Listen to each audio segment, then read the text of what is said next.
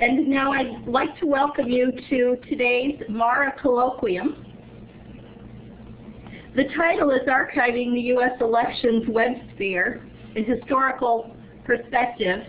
And our speaker, I'm very excited to say, is Gina Jones, who has an MLF. So some of you who are in the program, all of you who are in the program, are probably excited about a person that's had similar training, actually having such wonderful and varied experiences and being willing to share them with us. Gina now works at the Library of Congress, but she had worked at the University of Maryland, and as you can see, she was also a career military intelligence officer. So during this presentation, Ms. Jones will discuss the tools and the processes she uses to archive web content from the last 5 elections. Like you, I can't wait to hear this presentation. So right now, I'm just going to turn the mic right over to Gina Jones. Good evening. It's a pleasure to be here. I kind of use that term web archivist tongue-in-cheek. I'm actually a digital media project specialist, but what is a web archivist? And we probably are web archivists on my team, trying to figure out how to archive the web. What I'm going to talk about tonight, I'm going to give you a general overview about web archiving, about our activities, the elections, a little bit about cataloging, since we are library students, and challenges and issues that we've been facing. Why archive the web? Well, really, our mission is to preserve our nation's history and culture. And the content on the web really only exists on the web. There are a lot of studies to try and figure out how long this content remains available on the web, but one Pew study that is generally quoted says it lasts 44 days. I really think it depends on what kind of website we're talking about. Organizational websites, of course, last much longer. Election materials, however, are very fragile. They just don't last that long, especially the candidate websites. They really don't survive much past the election. And when they do, they're not the same. And as we go through this process, we identify and preserve at-risk digital content, which we believe the elections fall into that content, as other collections that we're doing. And my team, we also support the development of tools, models, and methods for digital preservation. It's a science in its infancy. We just trying to figure out what we need to do, how we need to do it, what we need to use to do it. The library has actually been a partner in an International Internet Preservation Consortium, IIPC, as a founding member since 2003. And we're not alone. All the national libraries are trying to figure out how to do it, what makes sense fiscally, and how to manage this content. There's a lot of challenges, a lot of which I'm going to try and talk about today. Web capture, just to give you a starting point, this is always a discussion item, and we found that, especially when we started doing bigger projects at the library, defining what web capture is was a very helpful way to start off. I would use web archiving, web harvesting, web capture pretty much interchangeably. And what we do is we download all the code, the images, the documents, and other files essential to completely reproduce that website. We want to preserve the original form of the retrieved content without modification and attempt to collect some metadata about the conditions of the capture process. We use an archival quality crawler, which we want to replicate the look and the feel of the site at the time of harvest. It's essential. What we're trying to do is recreate it for 50 years, 100 years from now, someone will get a really good snapshot about what it looked like. And we've had a couple of researchers say, it's very, very important that I understand not just what the website was, but links off and ads and anything relevant that was on that website they want to know about. On the metadata side, pretty much what we collect is information about capture, IP addresses, HTTP responses, whether or not we got a page at 2XX, if there's any 400s, if we didn't capture something, which is a 404, which I'm sure you've all seen on the web, redirects and so on. We are striving to figure out what other kind of preservation metadata makes sense to capture during the capture process, because that's the best time to capture it. But we haven't come to any conclusions, but that's what web capture is. We're capturing it so we can replicate it. It is not search engine indexing, summarization like Google, Yahoo. It's not bookmarking. It's not linking via bibliography. You don't catalog a website and have it captured. And it's not downloading a file or a page. And these are all things that have been raised over our time at the library doing web archive projects. We've been asked, well, I archive the web because I'm doing this or I'm doing that, but that's really not archiving it. What we're trying to do is create a complete snapshot in time. And to give you an idea, when we do crawls, we capture 10 million objects per weekly crawl. Most of our crawls last a week, but there's 10 million objects in it. You just can't do that from your desktop. Just to address this question right now, it is an archived website or record. There's no guarantee that we get 100% of the site. I have no sitemap that says what every single object was on there and that whether or not we got it. All the crawler does is it will come to a page, it will capture the links off that are linked on that page and then go off to find some more content. It may or may not get to all the pages, but we don't have a record. There's no way that we can say we got 100%. And the best edition concept, well, we've been having some interesting discussions at the library, put this in some kind of framework. For instance, we did an end-of-term federal government project with a number of different institutions, Internet Archive, University of North Texas, California Digital Library, GPO, because NARA had decided they would only archive the House and Senate sites at the end of President Bush's term of office. Because they felt very strongly that it isn't a record because it's a snapshot in time and it's not guaranteed 100% capture. They had originally done a snapshot of the end of term in 2004 and 2006. But they decided, that's what they decided to do. So our end of term project, we actually went out and tried to create a snapshot in time at the end of that election. But it's not a record. And actually at the, there was a conference that NARA and one of my counterparts actually had a session on for discussion purposes. We're also talking this best edition concept. As you know, many of the newspapers now are not printing paper copies. They're actually only publishing online. So our newspaper division is talking to us, trying to figure out what makes sense for them to get the best edition. Now, I'm not real clear what a best edition of a archived website, newspaper site is, because they change that home page quite frequently on an ongoing basis during the whole day. And I don't know. It'll be interesting. Tomorrow we have a discussion with the Christian Science Monitor. And we're also talking to the Freak.com, Detroit Free Press. So it'll be interesting to see how that goes forward. And the newspaper division, of course, wants a complete copy of the site within a 24-hour period. And that's going to be a real challenge to do. So I'm looking forward to that project. And on the other hand, talking about is a website or record, the White House, they've actually come and talked to my boss several times about different aspects because they're aware of what we're doing. And they actually, they're trying to figure out how they can archive their website as a record. So that was a real interesting turn of events. So we do not archive websites with the intent of creating a record of that website, but rather we create a record of the civic engagement and election process. So that's what we try and do. So a little bit of a difference. So, questions? Web archiving, that wasn't too fast?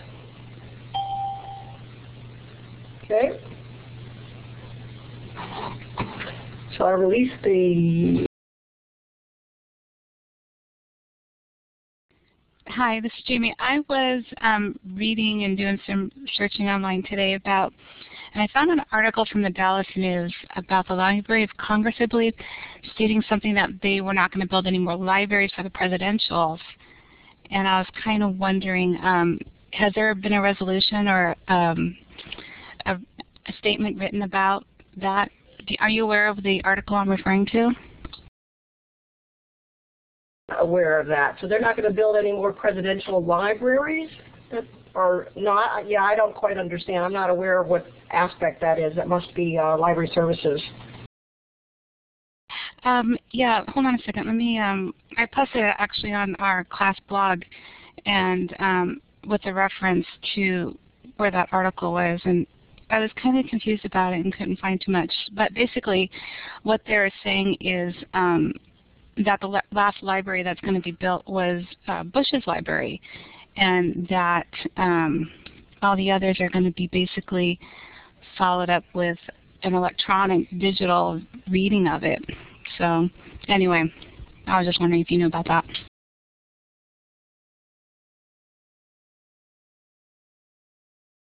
Okay, I think we'll hold questions like that until the end of the presentation. And I see that Valerie has a question, if we could hold that too. I think right now we just want to make sure that you understand what was covered in the slides up to this point.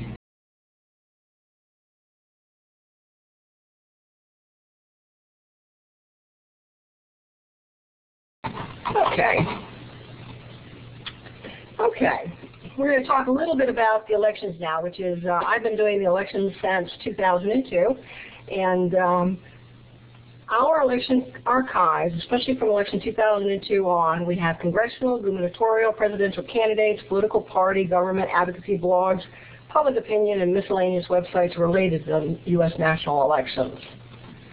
This is actually the composition of what our archives for especially 2002 on look like. There's about 1,200 candidate websites in each one of the as part of the collections, and then we have about 100 for the state government, political party. We do the state Democratic, Republican, and the major third-party sites, citizen and citizen journalists, depending on how well our notification process goes, which I'll talk a little bit about later, and public advocacy fill out the rest.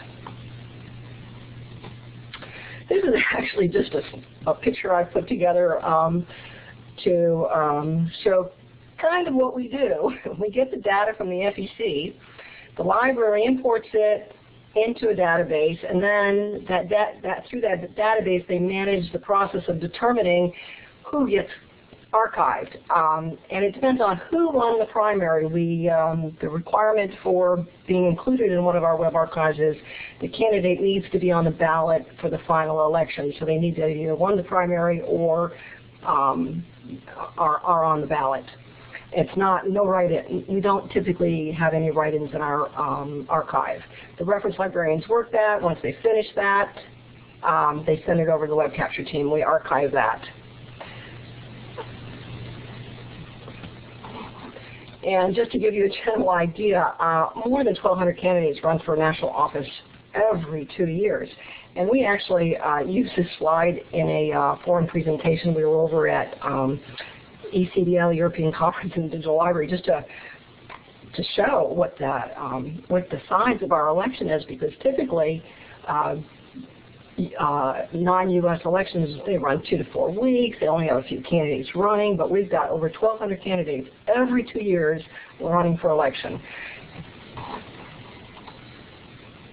So there is really no centralized database of campaign websites. We get the FEC data, and the FEC data, of course, primarily lists anybody who takes money from the government for running their elections. And then we have to find websites. So when they get the data, they run through that, and then when they start trying to find alternate sources on the web. Now, Smart Voter, as the time has progressed, 2002 there was very few sources on the web listing who the candidates, where the candidates' websites were, or even who the candidates were, until quite towards the end. it's gotten better. Election 2008, we actually finished identifying candidates about 3 weeks before the election. So for re-election, there's 488, of course, out of the 488 congressional seats, and a third of the Senate seats, and presidential elections every 4 years.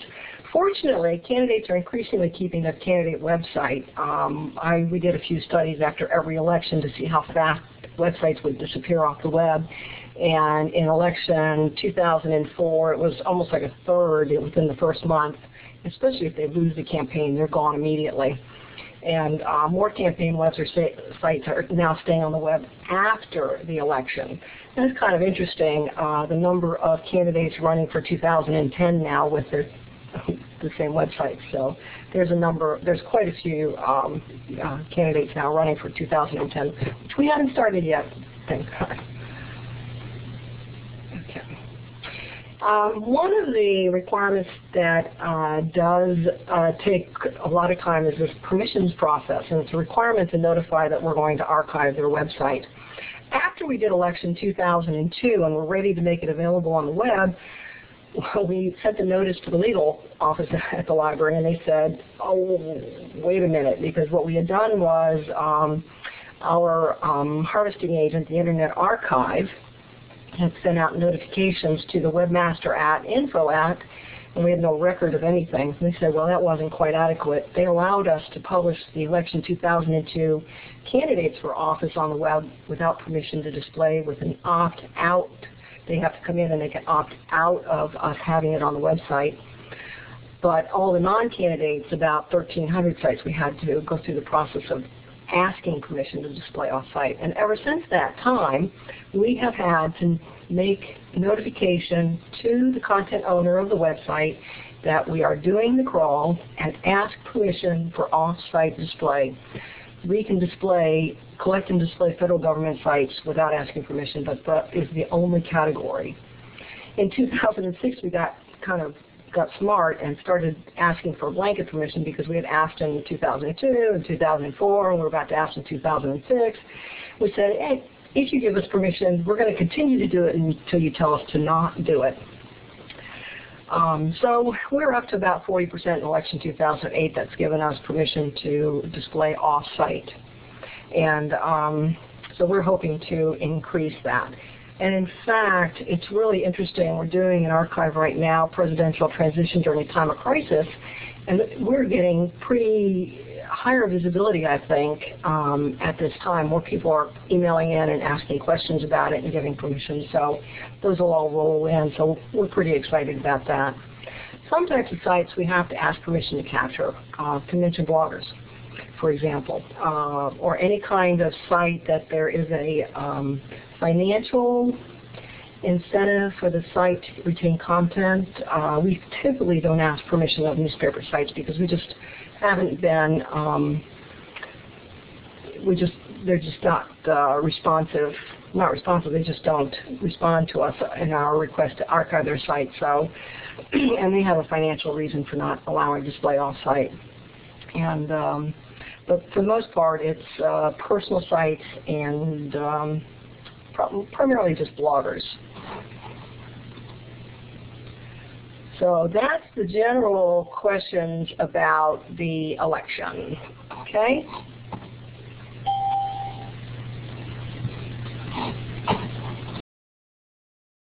Okay, I see. Is it Alejandra? Am I saying that correctly? You can ask your question. Yeah, hi. I just had a quick question about permission. If you do not obtain the permission from a website, do you indicate that that site existed, but you are not allowed to display it? I mean, how do you reconcile the fact that they won't let you, but it's still an important thing to capture? At the very end of the presentation, I'm going to show you a catalog record, and we actually retain that permission information and noted on the bibliographic, on the MODS bib record, that we've either gotten permission.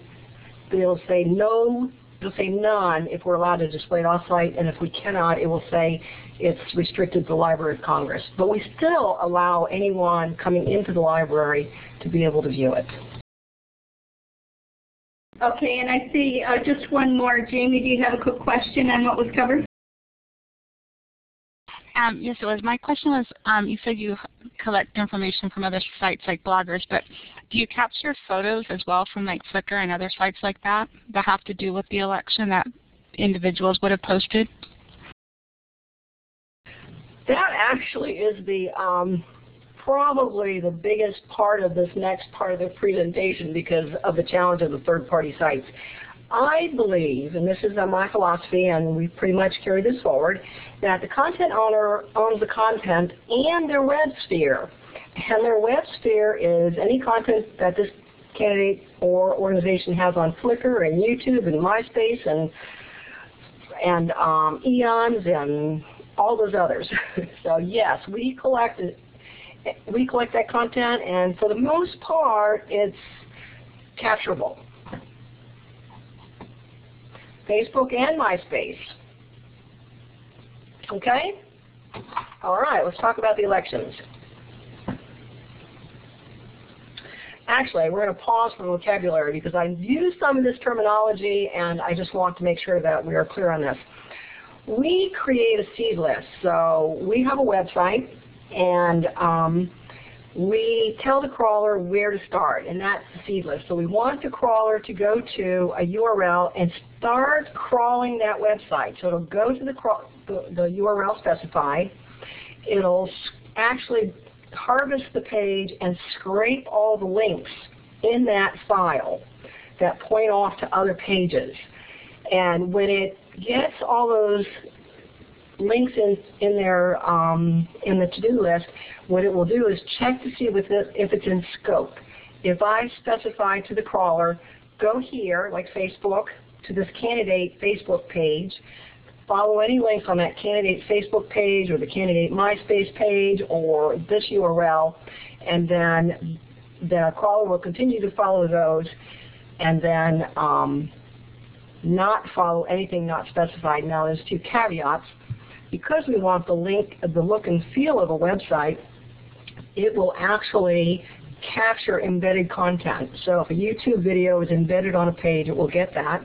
If photos from another website are on a page, it will get that. So we've made this conscious decision that we want to replicate the look and feel of a website. So when a crawler goes to a page where we've notified the content owner that we're going to do the crawl, it will capture everything to recreate that page.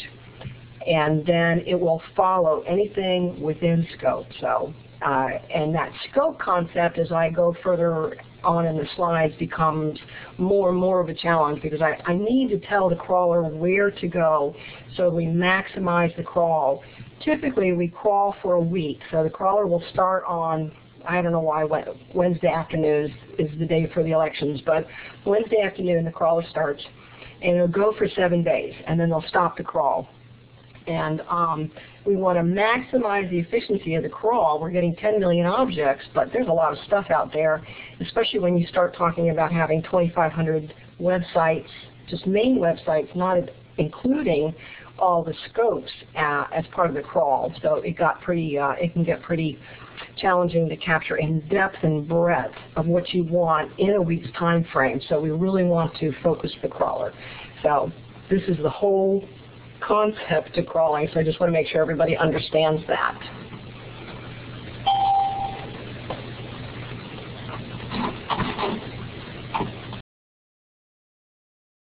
I'm not very familiar with crawling and how that works. So I was kind of wondering what type of program actually is ran to do all that crawling. We have been working very closely with the Internet Archive. When we first began crawling, actually when I came aboard during election 2002, the Internet Archive actually contracted out with Alexa Internet. Brewster Kale, who founded the Internet Archive, he's the library of web pages. I hope everybody is familiar with that, but if not, it's archive.org, a wonderful organization. So as part of his founding this 503c corporation, the Internet Archive, archive.org, he had an agreement with Alexa, his company he left, to get the detritus, if you will, or the stuff that Alexa crawled as part of their business model.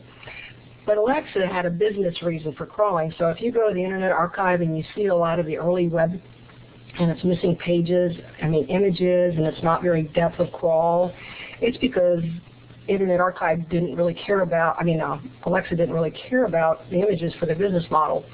So when we started looking at Alexa in 2002, we said, we need an archival quality crawler. This stuff isn't very good. And so Internet Archive, in conjunction with, as I previously mentioned, the International Internet Preservation Consortium, a number of different international libraries trying to figure this out, developed Heritrix. And it's H-E-R-I-T-R-I-X, Heritrix. And it's actually a wonderful crawler. It hits about 99% of regular web pages. It does a really good job. There's some challenges I'll talk about a little bit later.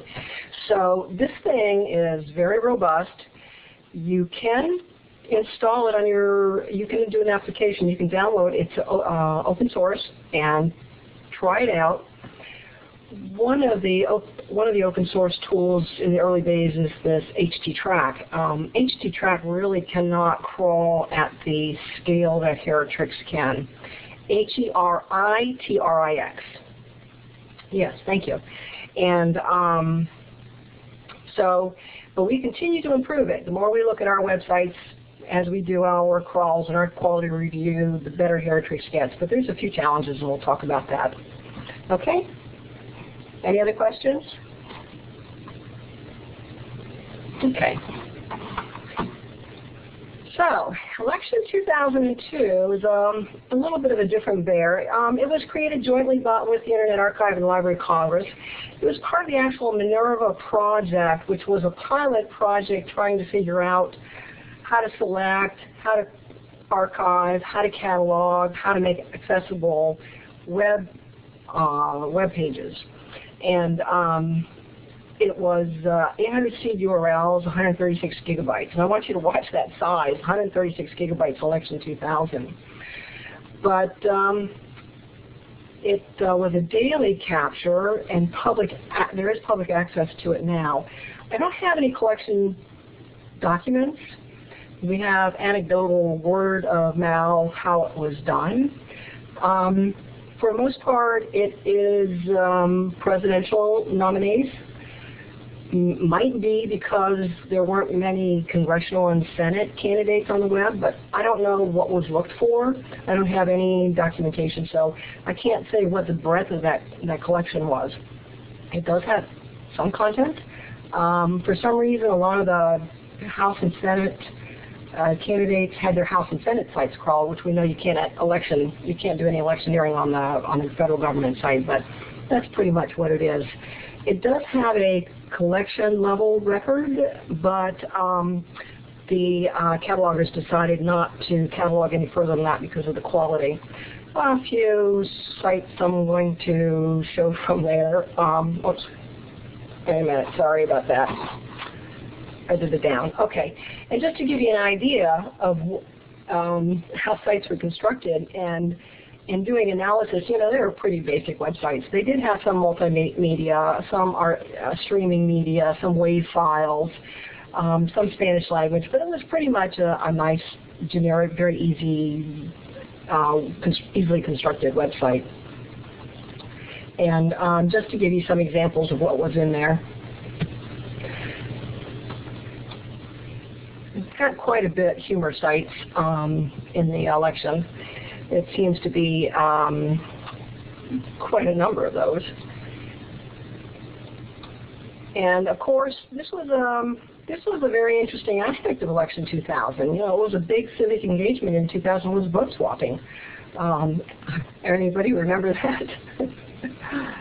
So election 2000, it is what it is. It was a pilot, and the library was trying to figure some things out, and then we went to do election 2002.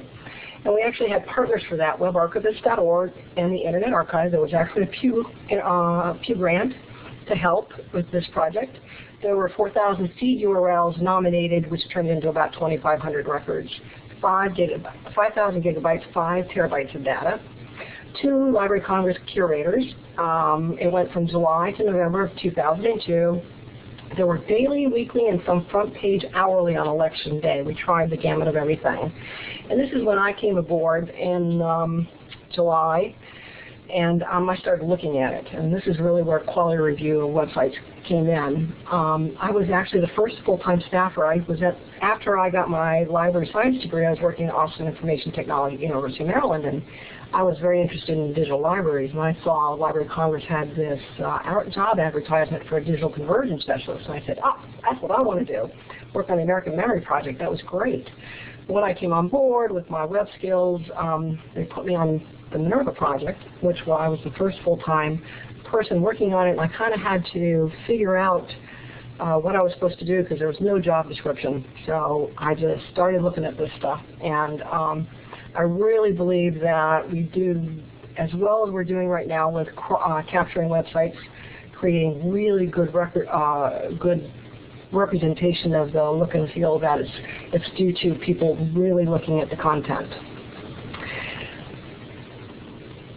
What we try to do at the library is create quality web archives, which means depth and breadth of the website. And as we'll see later elections, it gets harder and harder to define what that Websphere is. You have to tell, like I mentioned, you have to tell a crawler where to go, otherwise you won't get the content. And you need to keep up on top of technology that website content owners are using so you can identify crawl issues to help make the crawl better. We always lag behind what's being used on the web. So 2002 was I think it was a pretty interesting project, and things got, as you can see from this, things started to get, websites getting more complicated, getting QuickTime, a lot of streaming media, RTSP kind of stuff that the crawler didn't get. Of course, you had all these pages saying, click on here for the high bandwidth and low bandwidth. A lot of meetup where people would meet up. I had the candidates say where they're going to be. Pictures, Flash started coming in, Flash pictures, and more communication, download, and start seeing some online stores and online donations. In 2000, it was all print off this form and send it in. So it was, most of the better stuff, more of the sophisticated stuff you found on the candidates with more money, especially the ones in big races and Republicans and Democrats. The third-party sites are pretty one-page, two-page kind of things. Some examples. This is Neil Abercrombie. He's been in the House. Just some examples of some of these. He's got campaign contributions, multimedia, a little bit simple. You can see where the crawler didn't quite get the layout for where your email is, but overall looks pretty good. And of course, when Paul Wellstone, this was on the web, we actually captured that right after his plane crash. And this is the start of bloggers in our collection. And of course, other stuff. Now, this is again 5 gigabytes. Just 2002 and 2004 are about the same size. But remember, in 2002, we didn't have to ask permission. We really didn't have this concept of the crawler has to only go where we tell it to crawl. They actually, the web archivist who was running the seed list, the crawl was actually done a little bit different. It was going one hop out. So if there was a link off to another website from a page, it would just go ahead and follow that. So we have a lot of additional content in election 2002 that's not in 2004, hopefully. But we try and do our best to capture only what we've given notice to. But it ran a year. Of course, we had the presidential election, and that was the first part of it. And it was weekly captures, 1 curator and 3 other staff. That was pretty much the Minerva team. We were up to 3 full-time staff at that time. 1 curator was on temporary loan from the library service, and 2,000 seed URLs. Again, half of it was candidates. Getting more multimedia, more Flash, more ways to connect. And you started seeing, especially stores and shopping, blogs. Everybody started having blogs. And Meetup, this was the year of Meetup.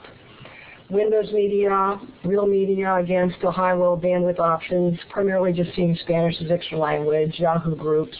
But more flash, more pictures, and the menu started getting a little bit more sophisticated. Dean was the first big user of the web for campaigns, fundraising, blogging, getting local groups and people, and even having people have their own page on their website. And ever since then, Obama and everybody else has followed that tradition, but he really set the bar for sophisticated websites. Something interesting that we thought was interesting. Anyway, there used to be a proliferation of people getting these websites with the year in it for their current campaign. And of course, after the campaign was over, it'd go away. Well, some would keep their old campaign, and so VanHollen2002.com was the actual website, and this is VanHollen2004.com. So someone else bought up this VanHollen2004.com and put this website up. And of course, if you don't take a quick look, you just say, oh, VanHollen2004.com, that's got to be the website. But our reference librarians do take a hard look at every single website for candidates just to make sure it is an official candidate website. So and here's Van Hollen actual website, which is 2002.com. I'm seeing a tendency nowadays, and one of the things I did take a look in 2008 to see how many of these websites still had a date in there, because they do seem they are tending just to get their one website name and retain it over time. In 2008, I saw a couple with, of course, 2006 in it, and some with 2008, and I think there might have been one with 2004, but that is a trend that seems to be going away. Campaign site builders, actually we started seeing a number of different services also show up on the web to assist candidates. Campaign site building, you could tell that because they typically look quite a bit alike. But more and more sites in election 2004, and I think in 2004, this allowed more candidates to get on the web because it started getting cheaper to get on the web. And they started, a lot of different services also started up, especially in the donation realm. Most of the candidate websites have links off to another supporting page that provides services for them to get online donations. And you get more sophisticated websites. And of course, JibJab, they actually gave us permission to harvest this. In 2004, they didn't give us permission to display. It doesn't display very well because of the technology, but we've captured it ever since, and they gave us permission to display off-site.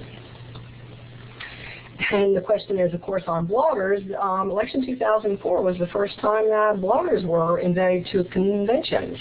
So we notified or asked permission to several bloggers to capture their website, some of which responded back, but it's really interesting the number we get.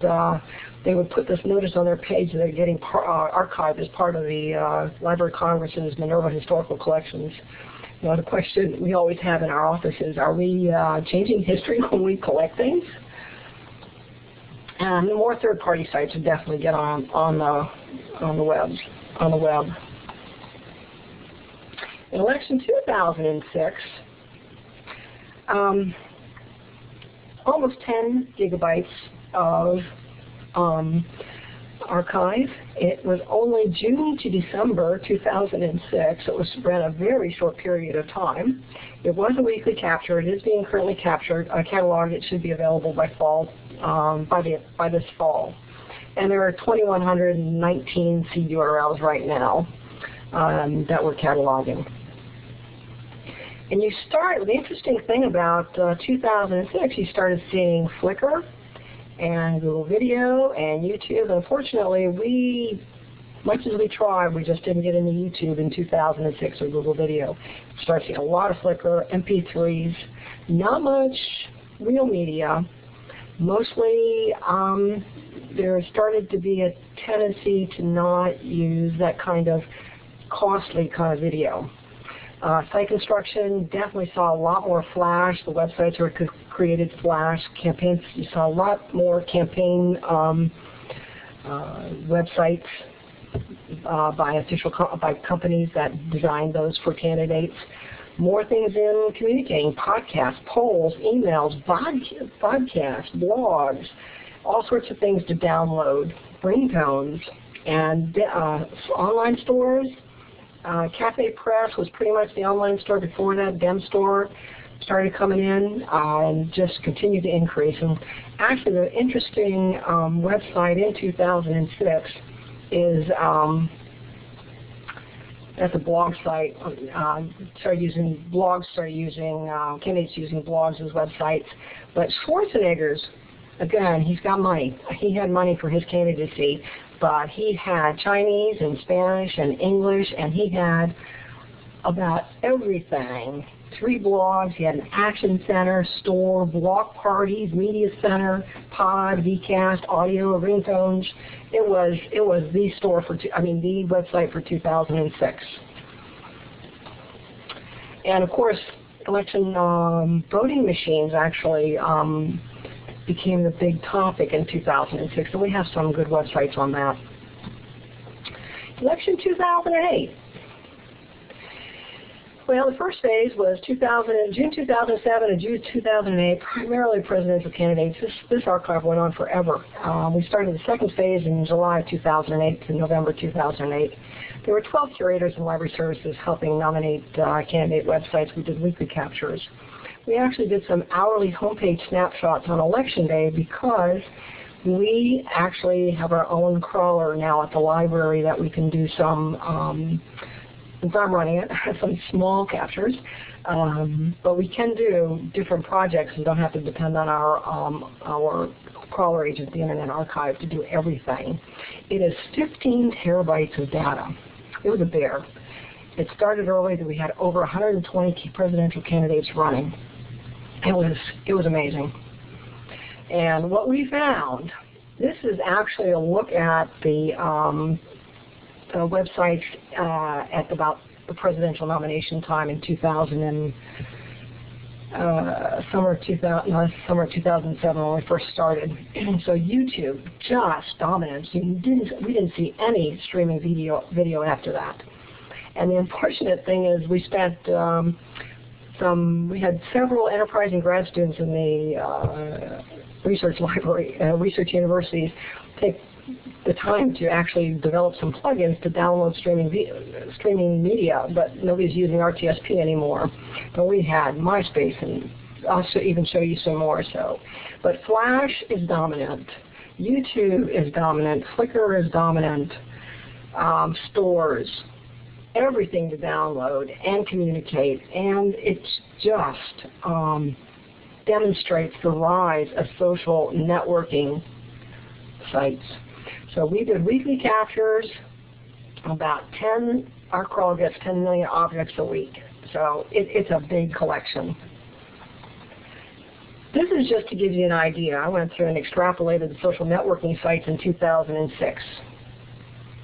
And these are the social networking sites in 2008.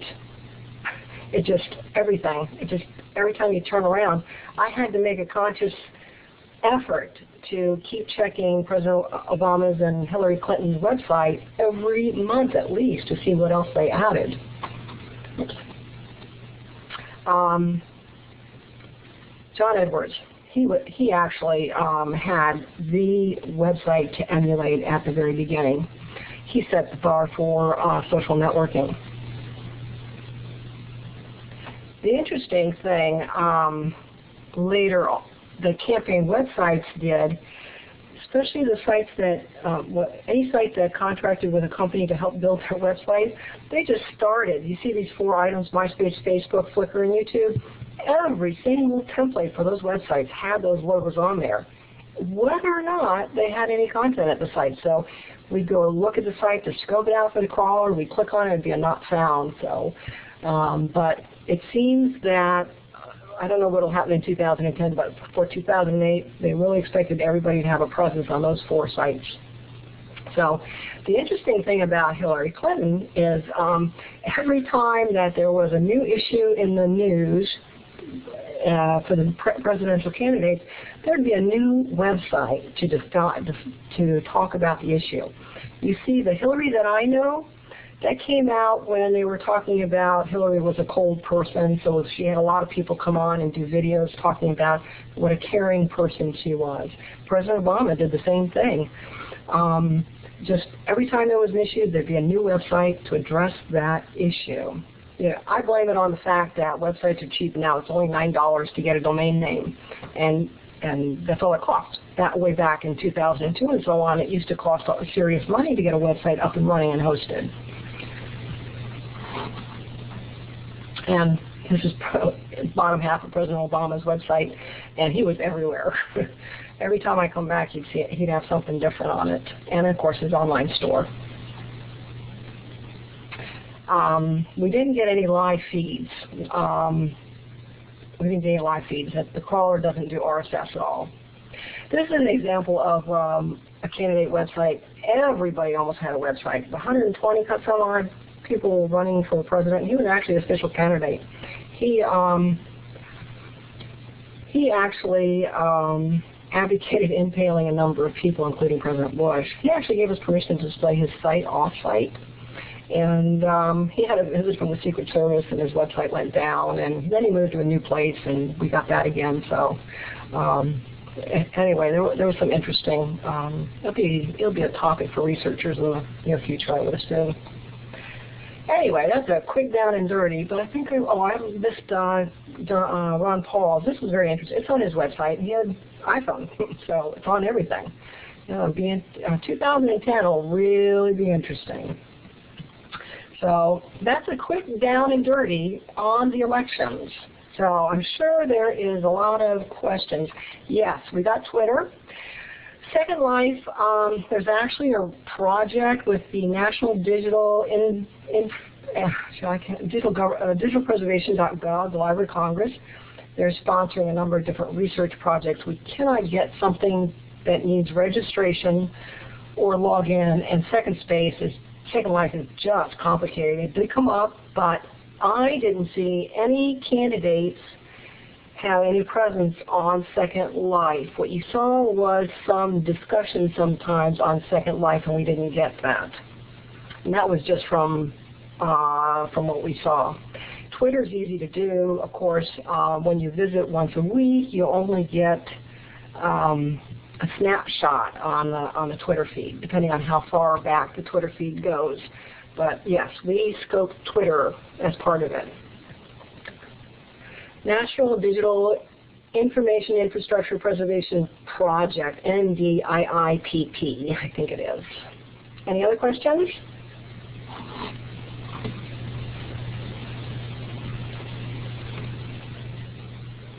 We'll talk about cataloging next.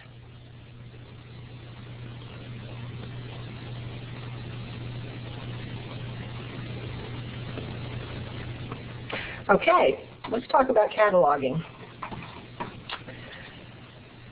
We actually catalog at the site level at the library.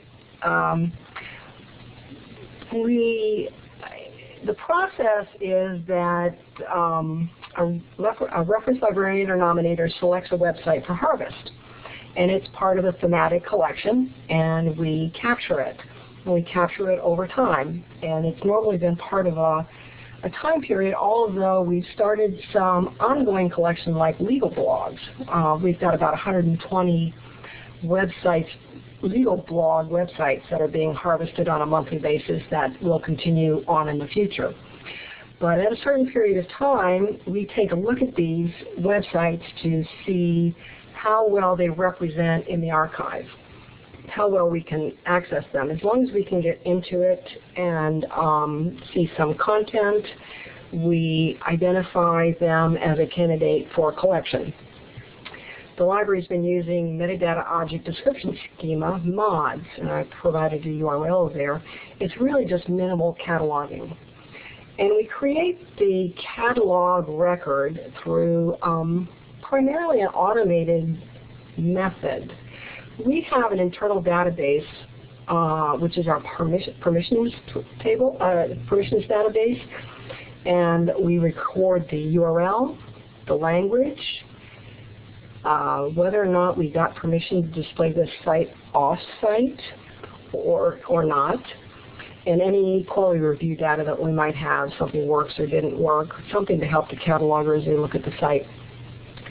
We combine that with an XML template, that it's a file plus the XML template that our cataloger network development actually working with cataloging create. And they have some canned subject terms. And then we do an extract of the web archive pulling the first capture date of the URL, the selected website. We get the document title, website, the website document title, which is an HTML code. We get any meta keywords in the first capture of that website, any information, if there's a meta abstract, keyword abstract, and the first and the last capture dates. And we combine that in an XML file.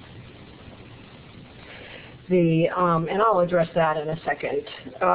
So when we compile that into a single file that we provide to network development, who extrapolate that into individual records and send them on to catalogers to actually review the files. And this is actually the interface that exists, and these are the collections that you have access to that are publicly available from the Library of Congress website, which is loc.gov/LCWA. And this is an example of a browse in the election 2004 candidate names. And you can click on any of those and you get to this screen. And you can either go see the bibliographic information or the archived website. And if you go to check out the bibliographic record, you'll see it's got some minimal cataloging. It's got the title, which comes from the actual web page. It's got the dates captured from and to. It has a link off to the archive website. It has some canned terms that through automation we assist the catalogers by creating some of these terms so they don't have to edit it. We kind of pre-populate it with the information we have from, remember, the FEC database into our database. We actually pull information about the candidates into the file. And what language? We do have non-English because of Puerto Rico and Virgin Islands. It's a website, and this says access restricted to on-site users at the Library of Congress. So this is how an individual would know that they won't have access. And actually there won't be a clickable link off to the archived website. It gives the URL at the time of capture and the handle information, and it's part of the collection. And this is limited to on-site users at the Library of Congress because either Maria Allwine didn't respond to our, mostly she didn't respond to our request to display off-site, so we didn't get permission to display this off-site for election 2004. We have had very few do not display my website. I think in almost 15,000 websites that we've sent permission notices to, we've had like 8 people say, I don't want my site available. So we just have it restricted.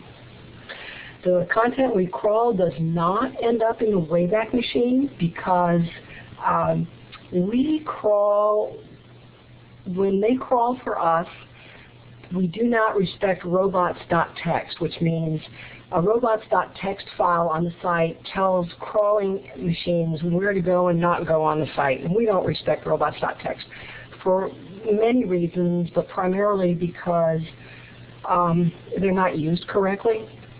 So, and we don't allow Internet Archive to keep a copy of the material that they crawl for us. So the content is not available at the Internet Archive.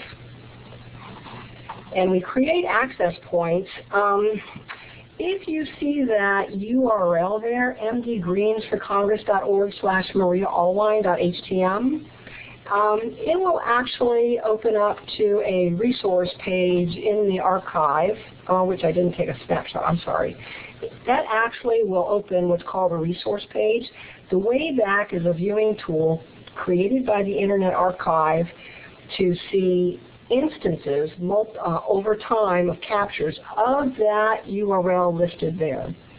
So it will list capture dates, any capture dates we have for that specific URL all the way down to .htm, and you click on that. And there is a catalog record for every single collection that's been done at the library, and the only collections that are not individually archived, have individual records, are Election 2000, and the other ones that aren't up right now. We did an Olympics 2000 collection, which isn't very good. There's 70 websites. They're not going to catalog that, and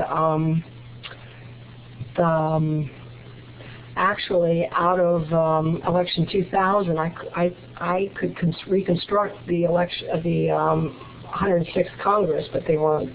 It's not very good quality, so those weren't cataloged. Okay. Any other questions?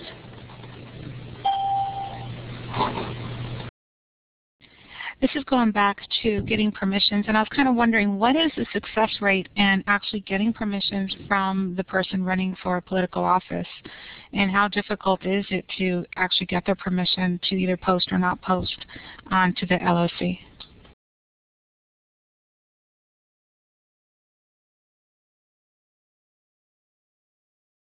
I think as there's more presence in what we are doing, we are getting a better success rate. We're up to 40% right now, and I foresee it getting better. There's actually awareness in the Congress. Senator John Kerry, actually, his office called us and wanted to see what his website looked like that we got in 2004. They were very interested in that, and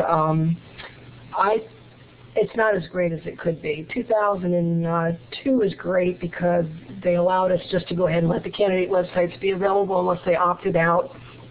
2004 is not. It's like a 25% success rate.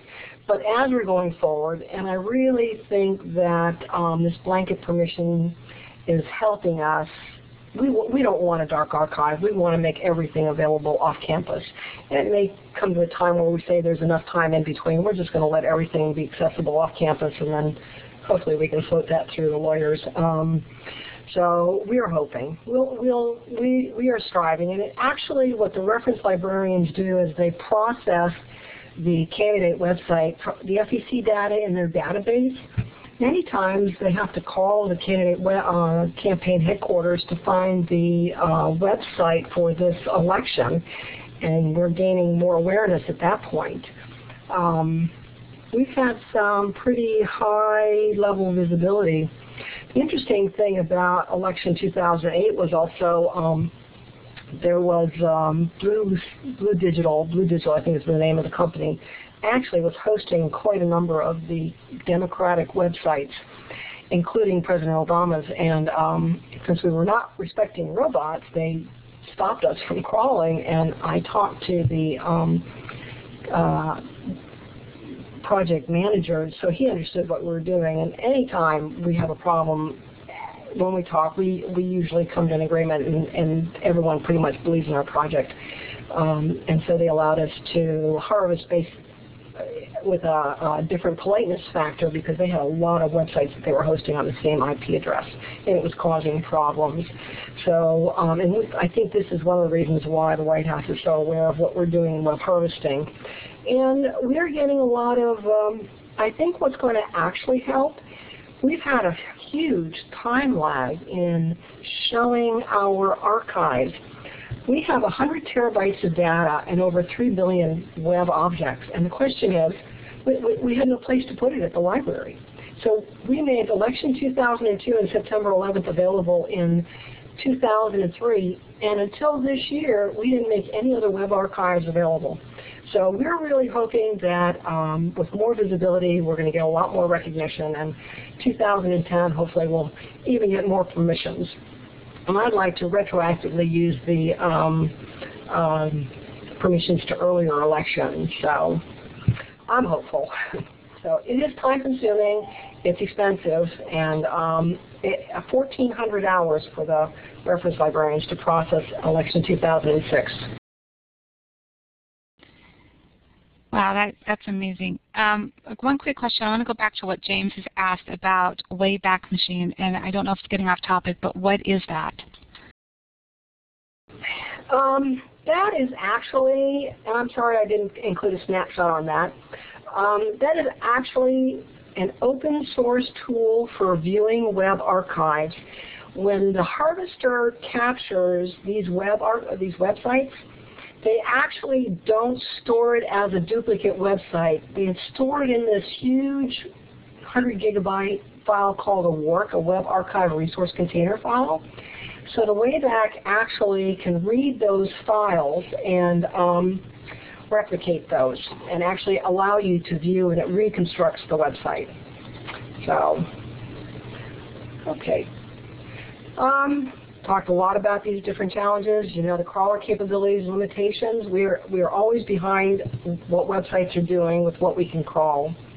And website boundaries, they are large, deep, dynamic, interlinked, and indistinct. It's a Websphere. It's not a website anymore. And they transform, grow, and disappear. For instance, Cynthia McKinney, she had 3 different websites. Her first one, depending on which phase of the election, the first one actually redirected to the second one, but when she was nominated as a candidate for president for her party, she got a new website and didn't do a redirect. I think I don't know what happened there, so I don't know what I'm going to give the catalogers to catalog. We're really hoping there's a section 108 that says we can go ahead and capture this stuff without asking permission. And we only do bit preservation. I mean, how do you manage 3 million objects? It's hard. It's really hard. And we think access equals preservation. So hopefully, 50 years from now, we can still see this stuff. Anyway, that was quick, down, and dirty, and fast. But I appreciate this. And we really want users of our websites, web archives. So now that we have them out there, hopefully we'll get some user data. All the national libraries are trying to figure this out. You know, internationally, everyone can harvest their domain. Iceland's been harvesting their domain since 1995, 1996. Sweden's been doing their national domain. Denmark, but we don't have a national domain. It's hard. It's not definable. But we really think the library's committed, really committed to this.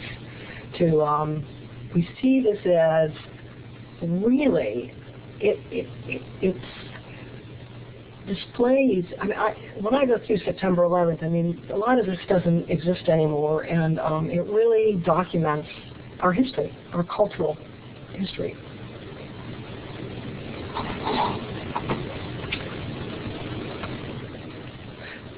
One more minute. Okay.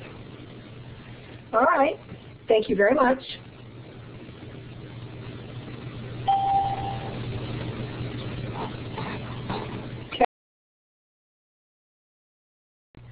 All right, I'd like very much to thank our speaker today, Gina Jones. That was a marvelous presentation. I know many of us are going to go back and listen to it again. It is recorded for those who missed it, but for those who want to hear your presentation and take a better look at those slides again. So thank you so much. We really appreciate this. My pleasure. If anyone has any questions or offline, I can give my email address. Are my email address on there?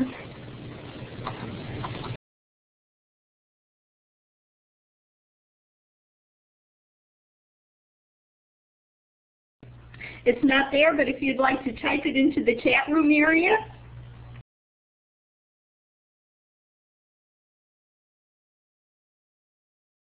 Now, I see someone talked about Archive It, and that's actually an interesting project. And you can, it's actually for fee kind of service.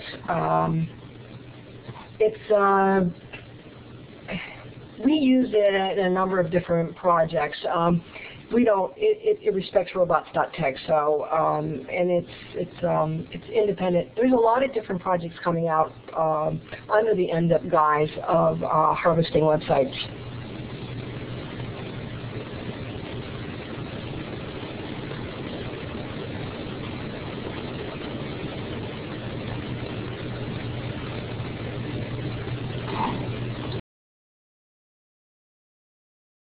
Okay, I think we're going to let our speaker relax a little bit now, but thank you very much. Good night, everyone.